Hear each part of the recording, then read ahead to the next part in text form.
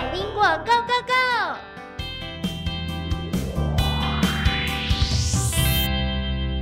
Hello， 各位大朋友、小朋友，欢迎来到Bilingual Go Go Go！ 我是方如姐姐。Hello everyone, this is Teacher Nora。今天呢，我们要跟 Nora 老师来学习3个新的英文单字咯。我们平常呢都说我们要爱护地球，要做环保，资源回收一定要做好。但是呢，其实我们也可以反过来想，如果一开始就没有这些垃圾的话，那是不是回收也可以少做了一点呢？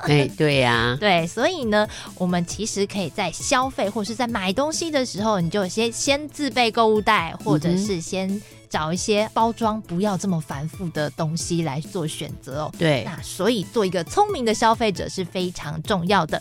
首先呢，我们要请 Nora 老师来跟我们分享一下啦，消费者这个字应该可以怎么样用英文来说呢？好，消费者 Consumer is spelled C-O-N-S-U-M-E-R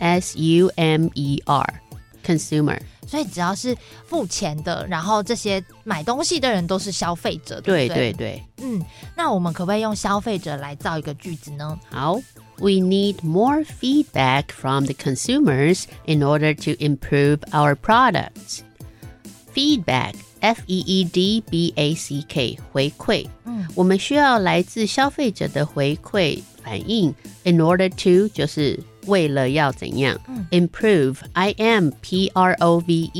进步就是让我们的产品能够进步产品 product, P-R-O-D-U-C-T就是我们需要更多来自消费者的建议来让我们的产品更进步，对不对？对。其实小朋友在生活当中也会很需要这种旁观者的意见，例如说我画的好不好看啊，或者是我跳的舞姿势有没有正确啊？对，其实也非常需要这样子的 feedback， 就是回馈反应的意思哦。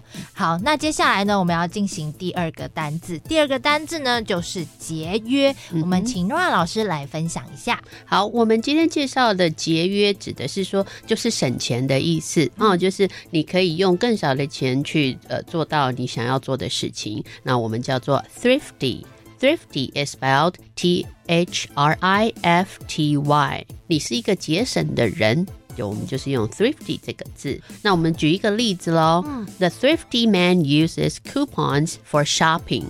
Coupon, C-O-U-P-O-N 就是折价券我们要省钱是不是常常都会收集一些折价券？没错，收集起来然后一次用下去，觉得哇，这一笔消费非常的节约，非常的节省。对，所以现在很多商家也会用这种方式来刺激别人去买他们的东西。没错。好，那接下来呢，我们就要进行第3个单字咯。第3个单字是垃圾。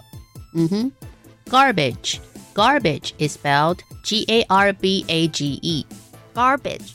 请问 Nora 老师，我平常还有在生活当中有听到另外一个单词叫做 trash 是不是也是垃圾的意思？也是垃圾的意思对。所以他们两个应该就是指同样的东西吗？一般来说我们都可以通用如果你一定要分的话有人说 garbage 比较是在厨房里的那些垃圾那 trash 就是我们一般不要的废物，比如说只用完了丢垃圾然后那种就叫 trash 这样子就是稍微有一点点不一样，但是其实它都可以了，是通用的垃圾这样子。好，那我们用垃圾来造一个句子吧。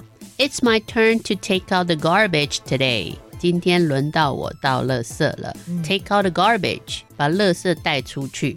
我们现在是一定要等垃圾车来了嘛，所以说我们不是只有 take out the garbage 应该就是还要把它丢到那个 garbage truck 才可以是的。好，那今天呢在Bilingual Go Go Go 的单元当中，我们分享了3个单字。首先第一个是 Consumer, C-O-N-S-U-M-E-R 消费者。第二个是 Thrifty, T-H-R-I-F-T-Y 节约。第3个是 Garbage, G-A-R-B-A-G-E 垃圾。小朋友们，你们都记起来了吗？记住这3个单字，下一次来到Bilingual Go Go Go或是在生活当中，你们其实都可以把这些单字活用在生活当中哦。我是方如姐姐 This is Teacher Nora 我们下回再见咯，拜拜拜拜。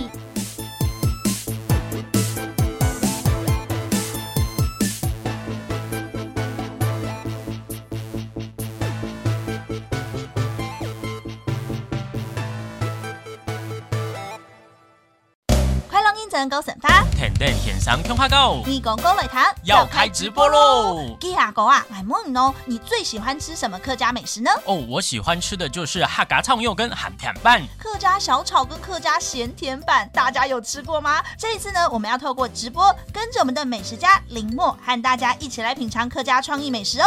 就在2月26礼拜一中午12点，我们网路线上见喽！记得来看哦，来看。